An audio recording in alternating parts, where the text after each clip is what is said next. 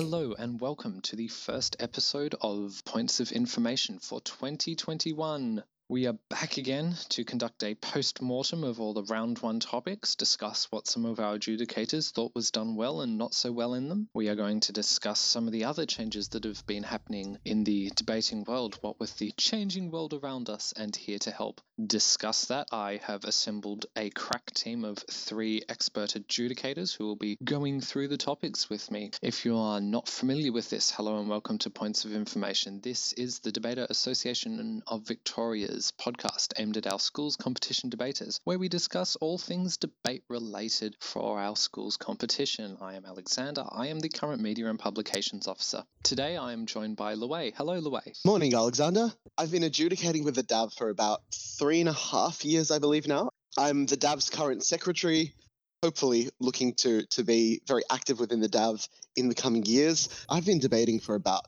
I think I sat my first schools debate about 10 years ago. In the time since, a lot of my adjudicating experience has been local community adjudicating, helping organise competitions on a really small scale, and then when I moved to the DAV, I was able to apply that in a different, more accessible context. Today we are also joined by Sarah. Hello, Sarah. Hello. I've been adjudicating for, I think, 3 years, and I've done some external training as well. So you may have seen me in the eastern sort of regions, or very occasionally I venture outside into the great wilds of other regions. I feel like I should mention externals means that Sarah is someone who will not just the schools competition, she will also be out going into schools to do things like schools house debating competition, for example. Hi, I'm Joel. I am returning to the podcast yet again. I am still the Vice President Adjudication and Training, and I do run around everywhere and try and get to as many places as possible, so you will see me probably wherever you do debating.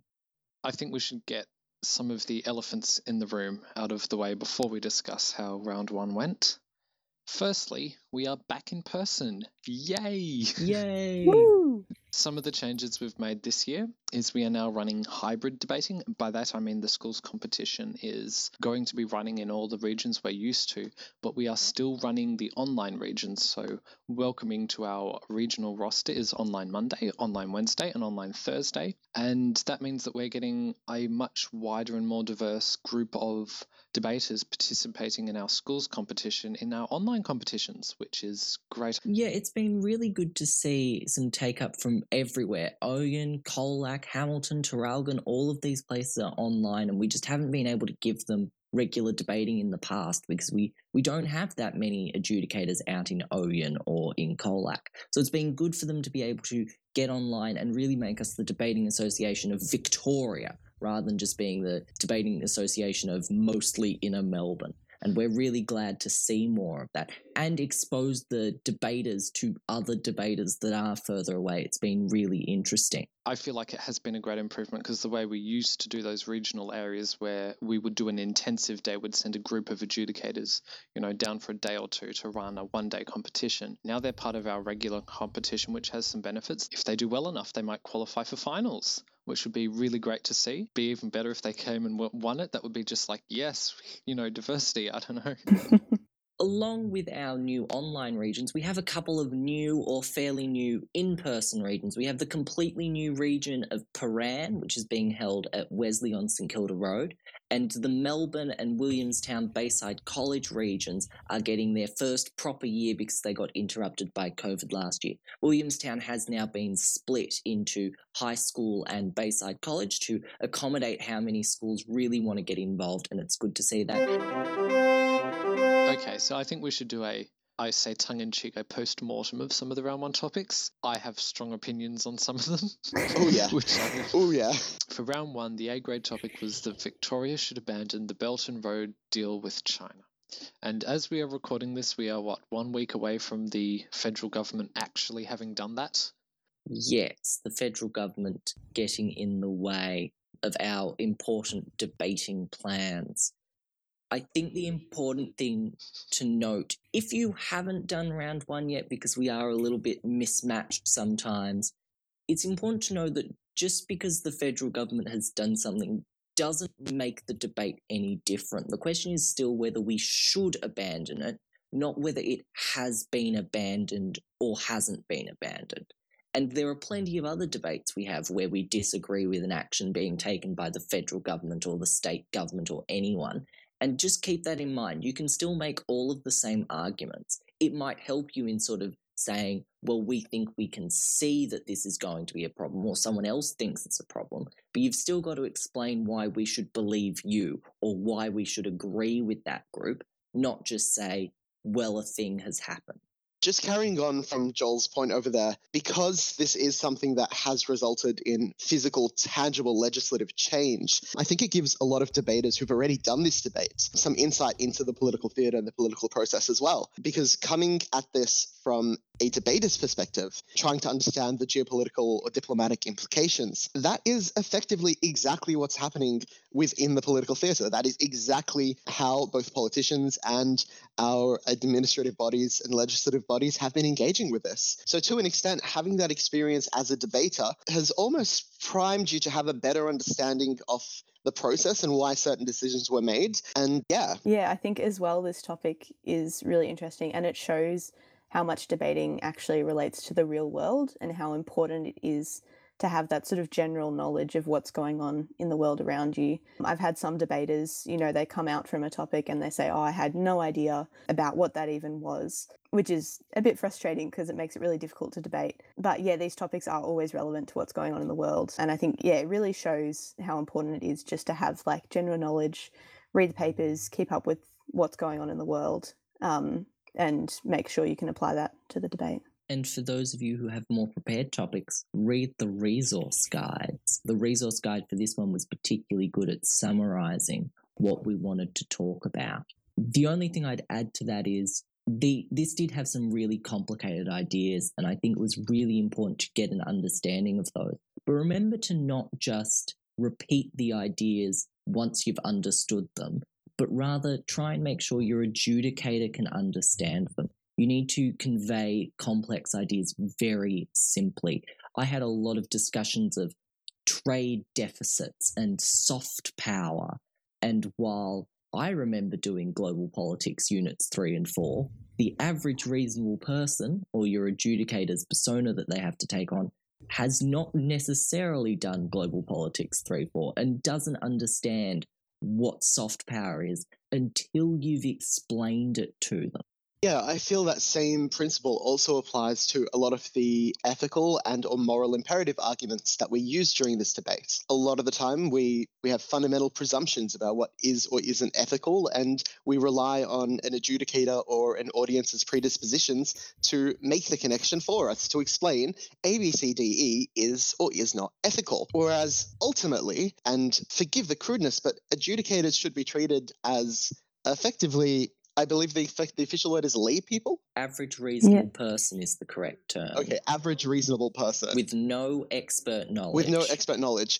In other words, adjudicators should be treated as stupid people. Please explain everything to us when it comes to individual ethical considerations, or as Joel has already mentioned, when it comes to more complex, nuanced legislative and political terms. Yeah, I don't think it comes down to explaining everything, but rather checking assumptions and making sure that you've sort of thought those through and that you're explaining those is how I'd phrase it. Yeah, if I might just hop in on exactly that. I think a good marker for students is actually reflecting on how a particular piece of information is being used. If you are presenting us with information of a particular trade deficit or a particular ethical violation, human rights violation, that in and of itself can be treated very much as a type of evidence that's being presented and subsequently evidence that needs to be substantiated and explained for your audience. Whereas giving us, for example, background information or trying to give us some introductory content to your speech, that may be treated a little differently. See if you can explain it to another student who isn't a debater. If you talk to another year 10 or another year 11 and they don't understand what you're saying, you probably need to explain it more and give me that understanding. Just following up there on Sarah's point, a lot of the time it depends on how you're actually using your information.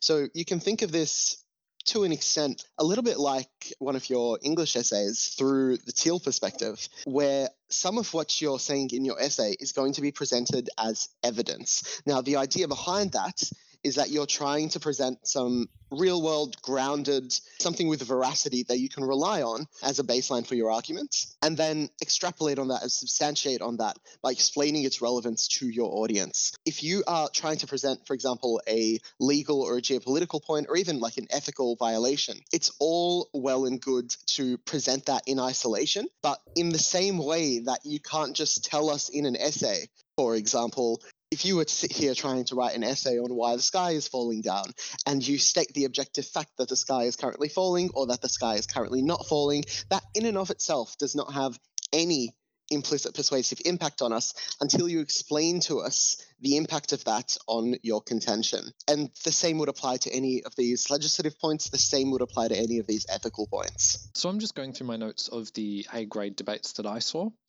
and I'm sort of trying to look for some common themes, and that's very challenging because normally I can look through, all of the B-grade debates I saw for round one and say, here are some common themes, here's what was generally done well, here's what generally wasn't. It's normally quite common to see, there'll be one or two things that it doesn't matter which region, which team, that's always the thing that most teams need to work on. For A grade, though, it's a little bit all over the place. The closest thing I can find to a common theme is that in my notes, I write teal every time a debater starts a new idea or a new argument, and I then start crossing off the letters as they get done. For this A grade debate regarding the Belt and Road Initiative, there are a lot of uncrossed L's. In fact, there are a lot of L's that are circled in red pen. So, as much as ever, I think now is a good time to mention, as well as explaining everything, you need to link it back to the topic. Yeah, I agree with you, Alexander. That's one of my personal pet peeves, is when someone follows the other steps of teal and they explain everything really well, but then they don't link it back to the topic. And so then you sort of got this argument here that isn't actually furthering your case. You've just sort of spent a minute talking, but you haven't really made it worth it. So when people forget that link, it is very frustrating because I think it's a really key step that people often don't see as important. It's like without the link, it's just like, ooh, here's some fun examples that I've found. That's basically all it is. It's like, did you know that we spent this much money on trade last year? It's like, wow, I didn't. That is so interesting. How is this related? That's the voice in my head. It's just, telling me, how is this helping your case? How is this proving why or why not we should be having a, Belt and Road agreement? So ignoring A grade explicitly for a minute and just focusing on all grades, this is something that I've noticed all teams do across all rounds, all grades this year, which it's more presently of a problem to me. I'm noticing it more often this year than I have previously with thematic rebuttals, and it seems to be just, I hear this story so many times. I go up to a debater and I say, okay, I think you've tried to do thematic rebuttals here, but I'd like to, talk about that, when they come and ask, can I have individual feedback? My feedback is like, okay, we need to work on the thematic rebuttals because there's a lot of room for improvement. And they say, oh yes, I had, an English teacher or the debate captain say, you should do thematic rebuttals, and then walk off. And there seems to be this big gap in how we are teaching debaters how to actually do thematic rebuttals, where they're left just like guessing how it works and doing stuff that's sort of like, it looks like thematic rebuttals. They'll start their speech by saying, here are my themes, and then proceed to not do thematic rebuttal from that point onwards.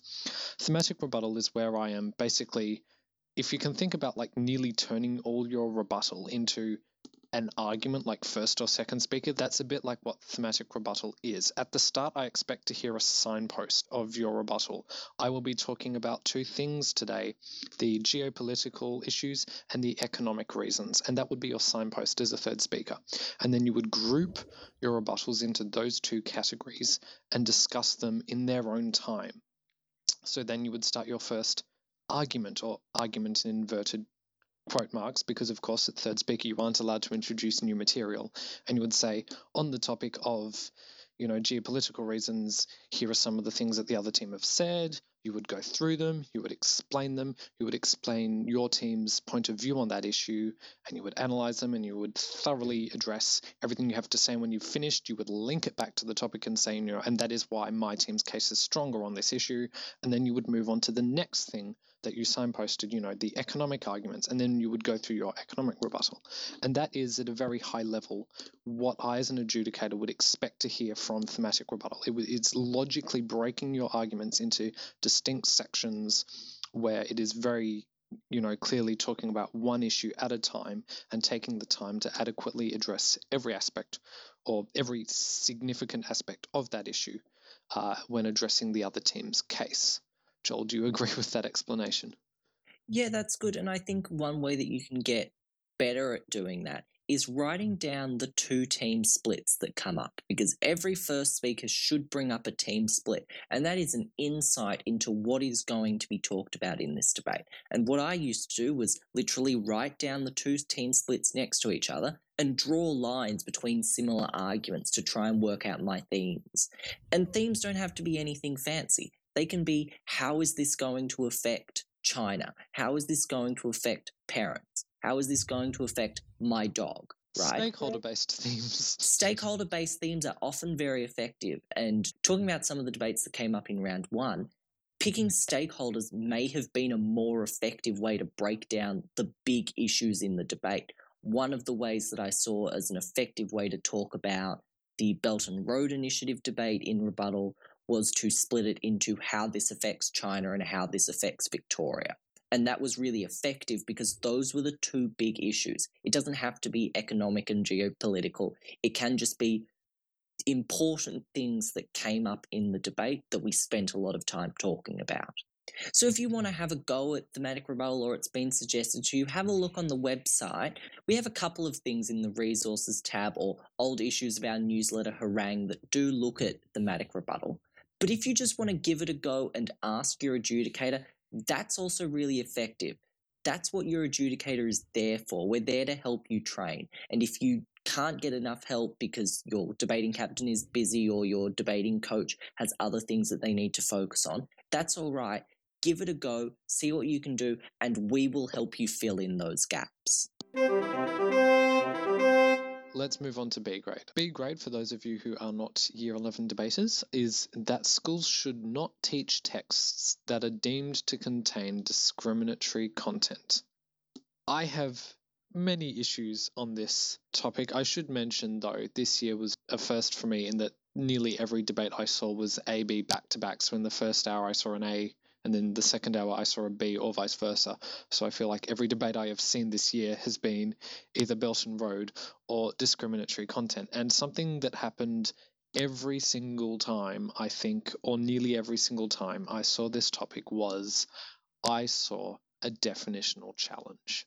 Dun, dun, dun. Duh, duh, duh. Exactly. Bring out the scary theme music. Talking generally, not about this topic specifically, but I think as debaters, we reach for the definitional challenges too early. Sometimes I can understand why this is.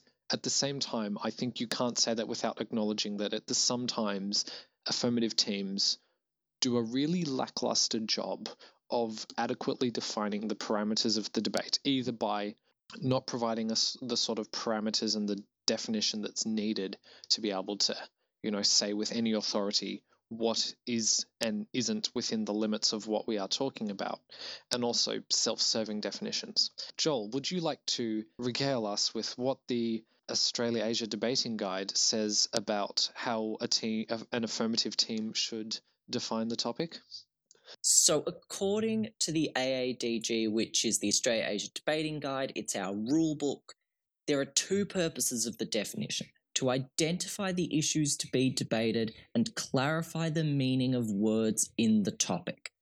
And it needs to be workable. So we need to understand what is going on so that the average reasonable person in the street understands what the topic is about. I know it's a very simple explanation, but the one I've always given at training is that if we do the topic that boxing should be banned, you want to define boxing as the sport where people punch each other, because everyone understands what that means. You don't want to define it as putting things into boxes, because that's not taking an obvious route, and that's taking a very different look at the topic that isn't fair because it's no longer workable for the other side. And I think that's what Alexander was getting at. You want to have a workable definition, and as the negative team, you want to accept any workable definition.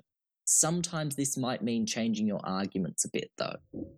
I should also mention, in rare cases, and very rare cases, I've not done this often, but I have had to do it for this topic once, we do consider if the affirmative team has presented an extremely unfair definition, and that does have an impact on scoring.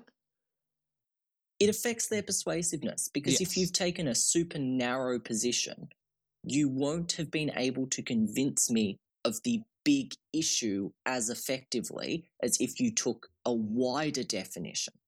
I think I saw that in a specific debate where an affirmative team came in and defined not teaching texts by saying that we should selectively teach texts or move the texts around in the curriculum so that they're taught in different contexts, and then defined containing discriminatory content as containing anything that could potentially upset someone that everyone agrees is upsetting. And I remember sitting there thinking, this is one of the most superfluous and unnecessary definitions I've ever encountered.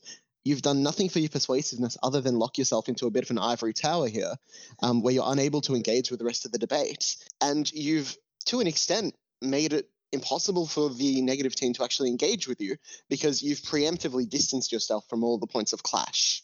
So be very, very careful when trying to leverage the definition as almost a debating tool to remove yourself from the debate, because I promise you it shows very poorly on your persuasiveness overall. It's a tool for the debate, not a tool for your argument. I think that's the distinction. And it is shared amongst every debater in the room, including the other team. Beautiful. Yeah, so it's not necessarily a partisan thing. It's not something that is for your team's arguments. That would be your model. I feel like we should have a different music, not da-da-da, for your model. I do want a dun-dun-dun for the model. I think this becomes one of those difficult topics in that neither of the teams wants to be racist or discriminatory while trying to sometimes argue, not against not being racist in a way that doesn't be in and of itself racist. I understand that no one wants to be like that, but I think that's the reason why I'm seeing some really just trippy models. And I think the worst case would be there was an affirmative team that presented the status quo as their model. What? I think the adjudicators here would just internally groan when they hear that. Let me explain the background in case that's not clear. The affirmative team would provide their argument as the topic, that we would ban discriminatory texts. The negative team has got two choices. They must have a constructive case, and they can do that either by presenting an alternative or by standing for the status quo. That's the choice the negative team has. They can say, nope, we disagree with the affirmative, we're going to keep doing it the way we've always done it. Or they can say, no, we think we should do things this different way, where it might be, discriminatory texts are permitted, but students can't borrow them from the library. Hypothetical example. So when the affirmative team is arguing for the status quo, suddenly we have both teams arguing for the same thing. And that is a very big problem. That would probably be the worst case where I've seen this. Effectively, the affirmative team was, saying that what happens now is that texts are set by VCAR, and VCAR should not set texts that have discriminatory content, and then just sort of argued it in this broad way of, that would then extend to libraries and just books would be banned generally across the whole school. Some other examples of problematic definitions which I saw for this topic included, I'll say, issues discerning which classes they would be taught in. Like, it's like we would ban discriminatory texts except where the purpose of the text is to explain why the racism is bad. Or there's cases where teams got stuck trying to navigate the difference between, is it discriminatory if it contains content that is, I guess, empowering, like talking about the plight of, I'll say, slaves in America in the early days of American settlement. That it might not be discriminatory. That might be, history books. And then, of course, this is a very long discussion that could be had that some teams were not well equipped to have. The thing to remember in debating is that it is not a negotiation. We are not trying to find some middle point between the two teams that will work for everyone. We want the affirmative team to strongly go in favour of getting rid of texts that are deemed to contain discriminatory language, and we want the negative team to be all for those texts and just say that there are a set of positives.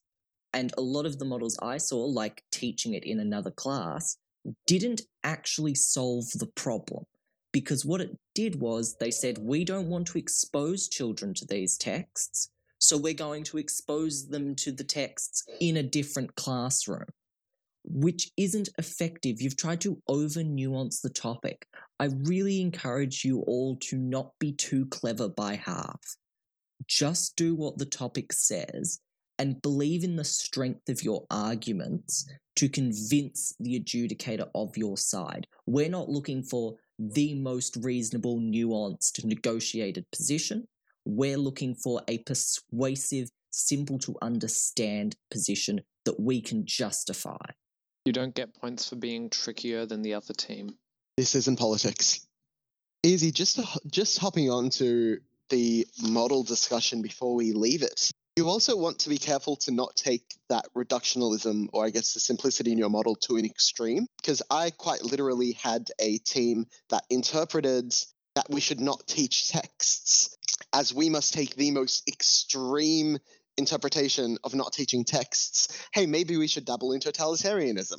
So please be careful when following that advice vis-a-vis your model. You still want to consider this in terms of your overall persuasiveness. It's not some ideological bent that you're committed to by virtue of having a particular model. I'm not sure if that's entirely relevant to as a counterbalance to what was mentioned just before by Joel. Please remember, above all else, that your model needs to be reasonable and needs to be something that everyone can easily understand and easily imagine being applied. Don't propose 1984 as a solution to racist texts. I just love that, though. It's like, just before we move on to C, just a concluding comment on B. This goes out to pretty much every student who took this B grade debate and was sitting there in the planning phase and thought, all right, how do I appear not racist? Which I saw was a concern for a number of students just in the way that they've constructed their arguments. Please, in debates that seem to be sensitive like this, understand that your main consideration is your persuasiveness and your team's case. It's not necessarily coming across with some sort of nuanced political interpretation of things that'll make it seem like your team has an elevated ethical position.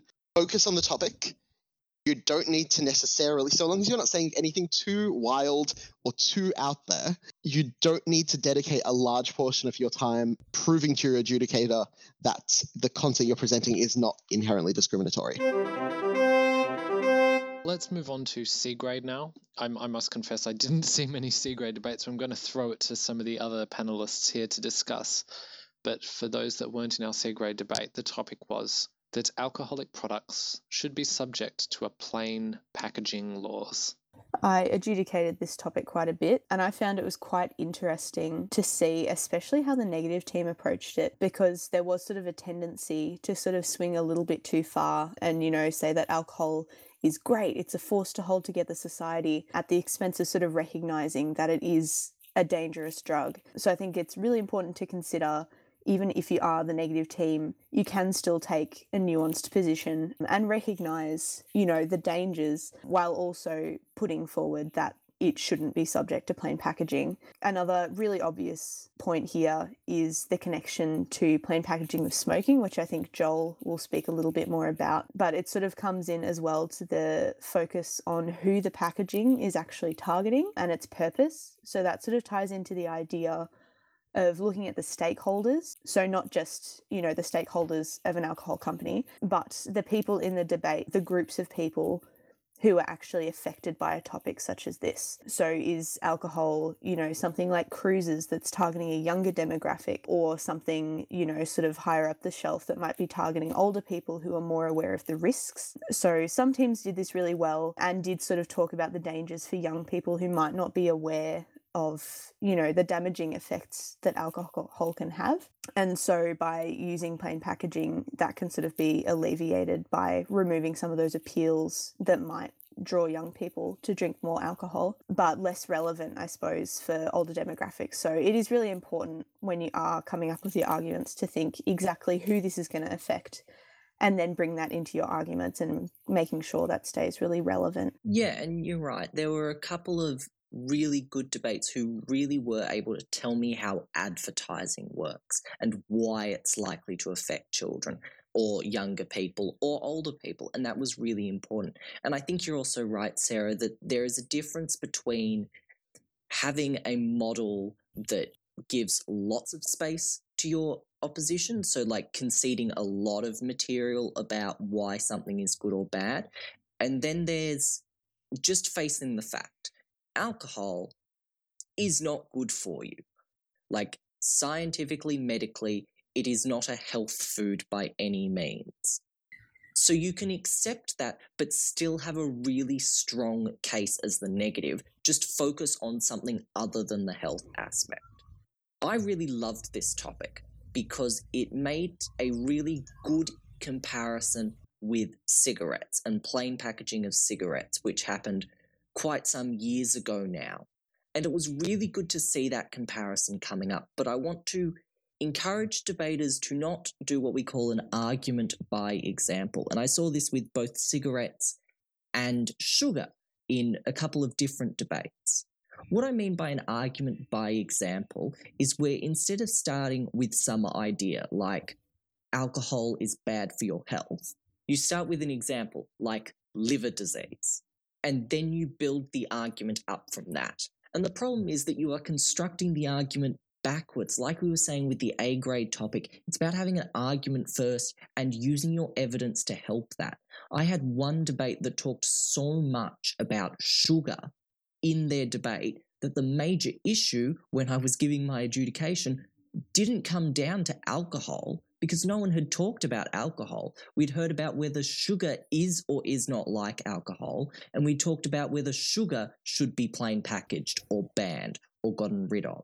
You want to be careful with that. You want to focus on the key ideas and how your examples help that, as opposed to starting with your examples and trying to reverse engineer the arguments. It was good to see the use of examples, but you want to use them to support your argument. Yeah, I agree with you, Joel. And I think another really important thing to consider is that if you do use an example as the crux of your argument, and then the other team disproves that or establishes that there isn't a really strong connection, you've lost a really significant part of your case. And that makes it really hard to win if you don't have any more material that's more sort of argumentative, if you are relying on that one comparison between products. And I think that did happen in some of the debates that I saw. The other team said, we don't believe that there is a strong connection between this and smoking. There are different circumstances, it's aimed at different people, so we disregard the other team's approach here. And then that left them really struggling to come in with more material and make up that gap. The final thing I might say about C grade is jumping back a bit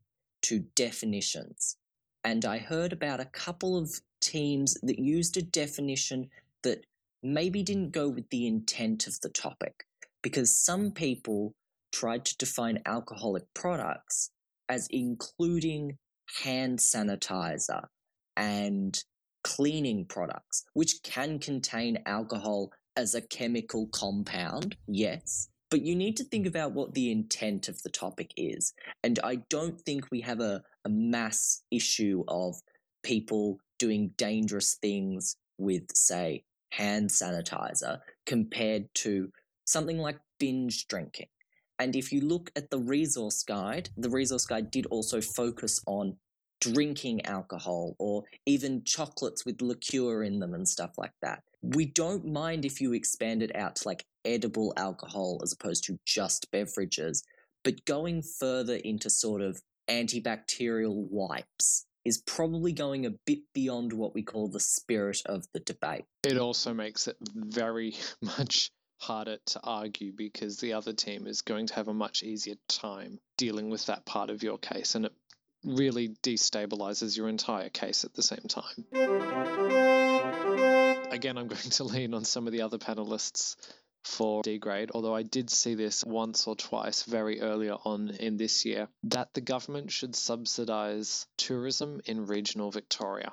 Goodness, what a timely, relevant topics we have this year. We actually did start with a set of really relevant topics. Government subsidies of tourism in regional Victoria is still happening right now. The Belt and Road Initiative is happening right now, and discriminatory texts or the packaging of alcohol are just perennial issues. They come up all the time. I think one of the things that was maybe difficult with this topic, and maybe we could have phrased this topic better, was explaining what a subsidy was or what it means to subsidise something.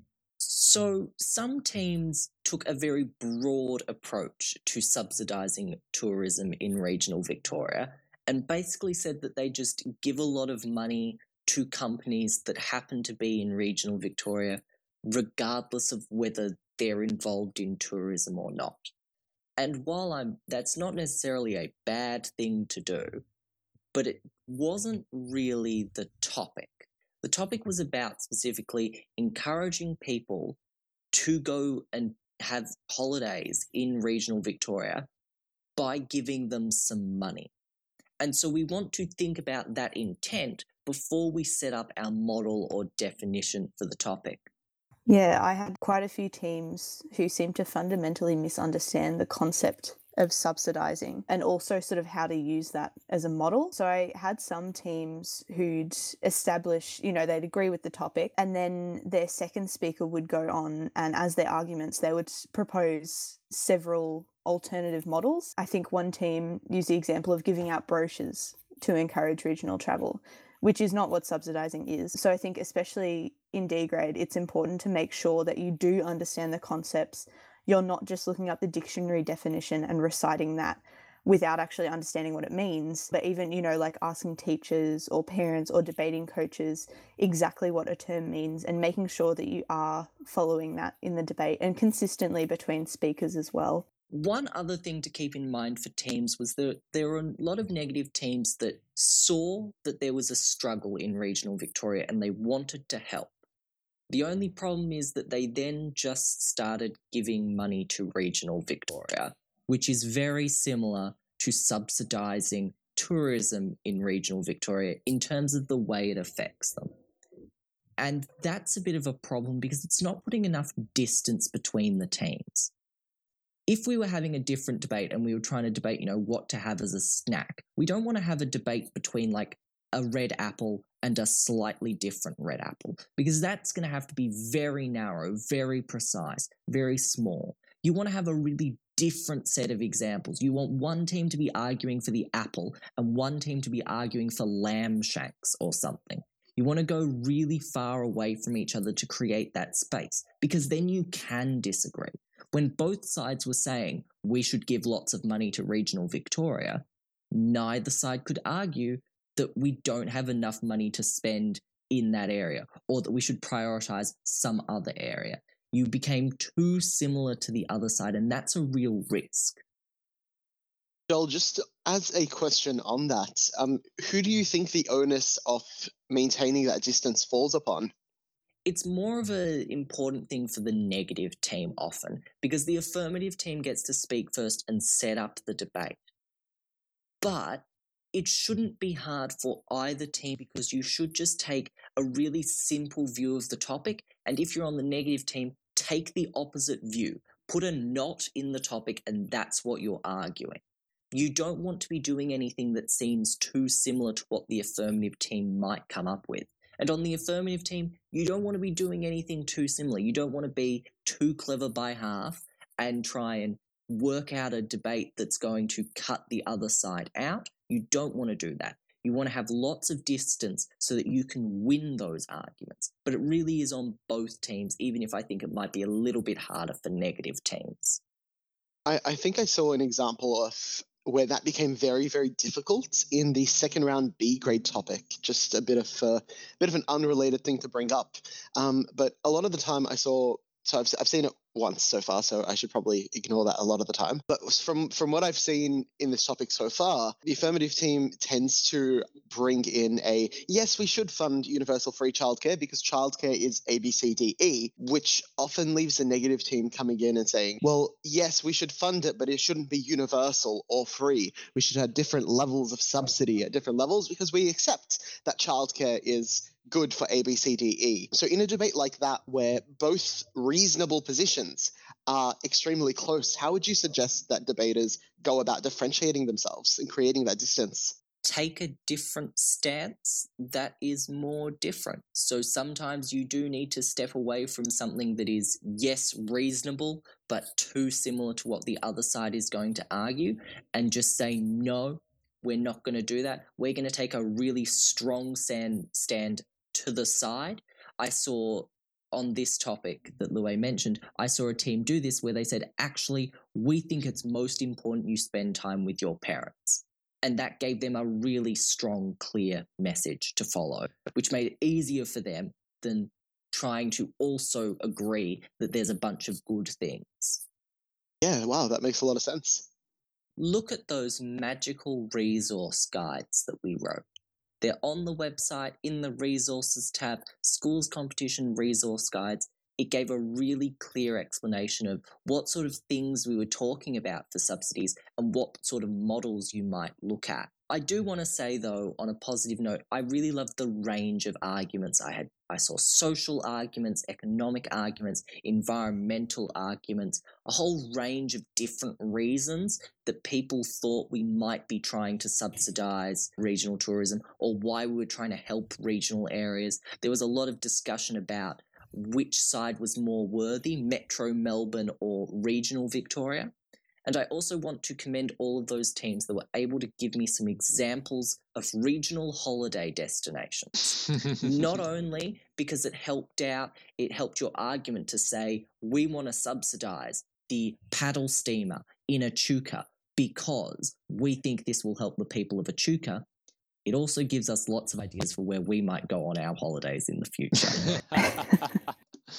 Oh, goodness. I'm just thinking now what I wouldn't have given to have adjudicated this debate for one of the online regions with Warrnambool or Horsham or Colac or something. That would have been amazing. I think Joel's point was really good to end on, but I just wanted to say one more thing. I found it good as well that people were looking at current circumstances and exactly why this would be enacted, because I think it's really important to make sure that you do situate the debate in the current context, especially considering that we did have a pandemic. There is no international travel. You can use that in your arguments to mention exactly why regional travel is so important. You don't have to sort of pretend we're back in a bubble of normality where you can still travel internationally. So I think teams that did recognise that were doing a really good job. Recognising the context is a really important thing to do.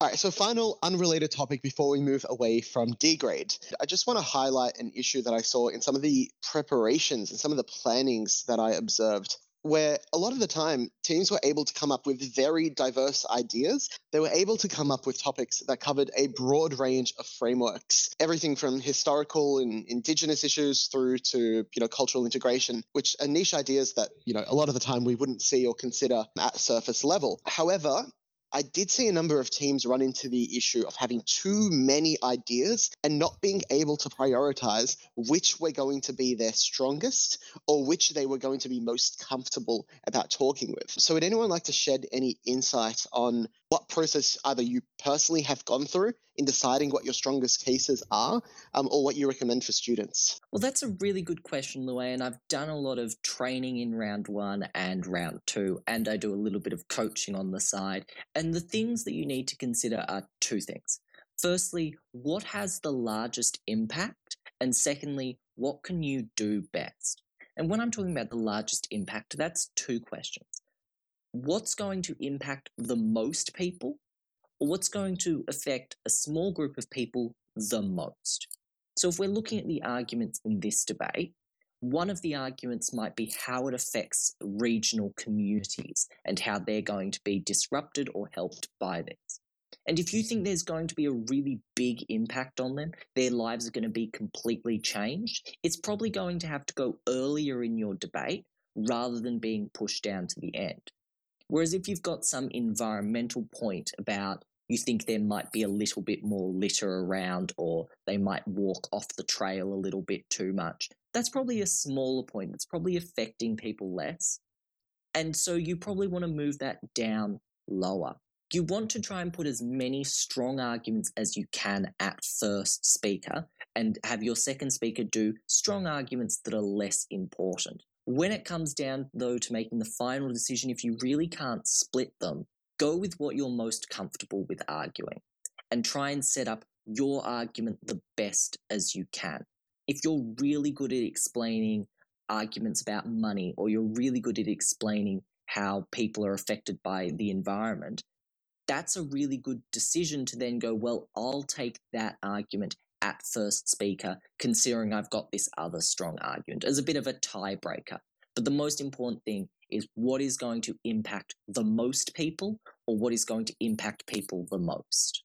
Yeah, no, thank you for that, Joel. And that makes a lot of sense. So a lot of the time, it's just going to come down to prioritization for your team. Come up with as many ideas as you can because none of the ideas that you come up with are ever going to hurt you or hurt your debate. But ultimately, it's up to your own discretion. Decide on them, discuss them, and figure out what works best for your team. Round 1 recap done. We're now in the middle of round 2. We're already starting to see some of the regions have started on round 2, but for some regions that is still coming. The next thing that's going to hit us is round 3. And what does round 3 have? Secret topics. Yes, secret topics. Or if you are in C grade, they have advised topics, which this year is advised education. So please be careful for your secret topic round 3 or your advised topic if you are in C grade. You need to arrive an hour earlier than what you normally would to have time to adequately prepare your debates. If you are unfamiliar with how secret topic works, don't worry. We have discussed this on the podcast before. Just go through the archive. It's episode 2 from 2019. We've discussed secret topics a few times. I think that was the episode where we actually prepared a secret topic on air, or am I thinking of a different one? Yes, it was you, Elmira, JB, and Izzy. Where we were given a topic by JB, which we then had to prepare in half an hour. That's a little bit faster than what you'll have. Don't worry, you've got the whole hour to prepare your speeches. Of course, please do not worry too much about secret topics. The topics are deliberately a little bit easier. We don't want to force you to have to do copious amounts of research in a secret topic. And just remember that you cannot use technology when you are preparing your secret topic unless you are in the online competition. If you are in an in-person competition, do not get out your laptop. But you can bring in newspapers. You can bring in as much printed material as you want. If you got an entire encyclopedia, put it in a wheelbarrow with the last 2 years of every edition of The Age and just wheeled it into your debate room, we wouldn't have a problem. But if I see you with a phone out, that is grounds for an instant forfeit, so please do not do that. If you don't trust yourself, please leave your phone with your teacher or your parent at the region. That is unless you have applied to the office for some sort of special consideration. If you need a device for some reason, please let the office know in advance and we'll be able to approve it. Otherwise, you will be subject to that sort of instant forfeiture. We have a whole series of public speaking days for seniors, intermediates, and juniors. There's still some time at time of recording to sign up for some of the later junior regions. So if you're interested, talk to your debating coordinator or your English teacher. That's going to be really great. Those are great fun days. You get to do your prepared speech, you get some training at the junior days, and you get to do 2 impromptus. I am so excited to see what everyone comes up with for the impromptu topics. Okay, well, thank you everyone for listening. If you have any questions would like answered by an adjudicator on this podcast, as always, you may email publications@dav.com.au. If you would like any further resources or help with your upcoming debates, they are all available on our website, dav.com.au. Just click on the Schools tab and then resources on the left sidebar. Thank you to our 3 other panelist members today for going through what the round 1 topics have been and what has been done well and not so well about them. Thank you, the listener, for listening. We hope to have you tune in again next month for our next episode. But until then, bye-bye for now. Bye. Bye. Au revoir.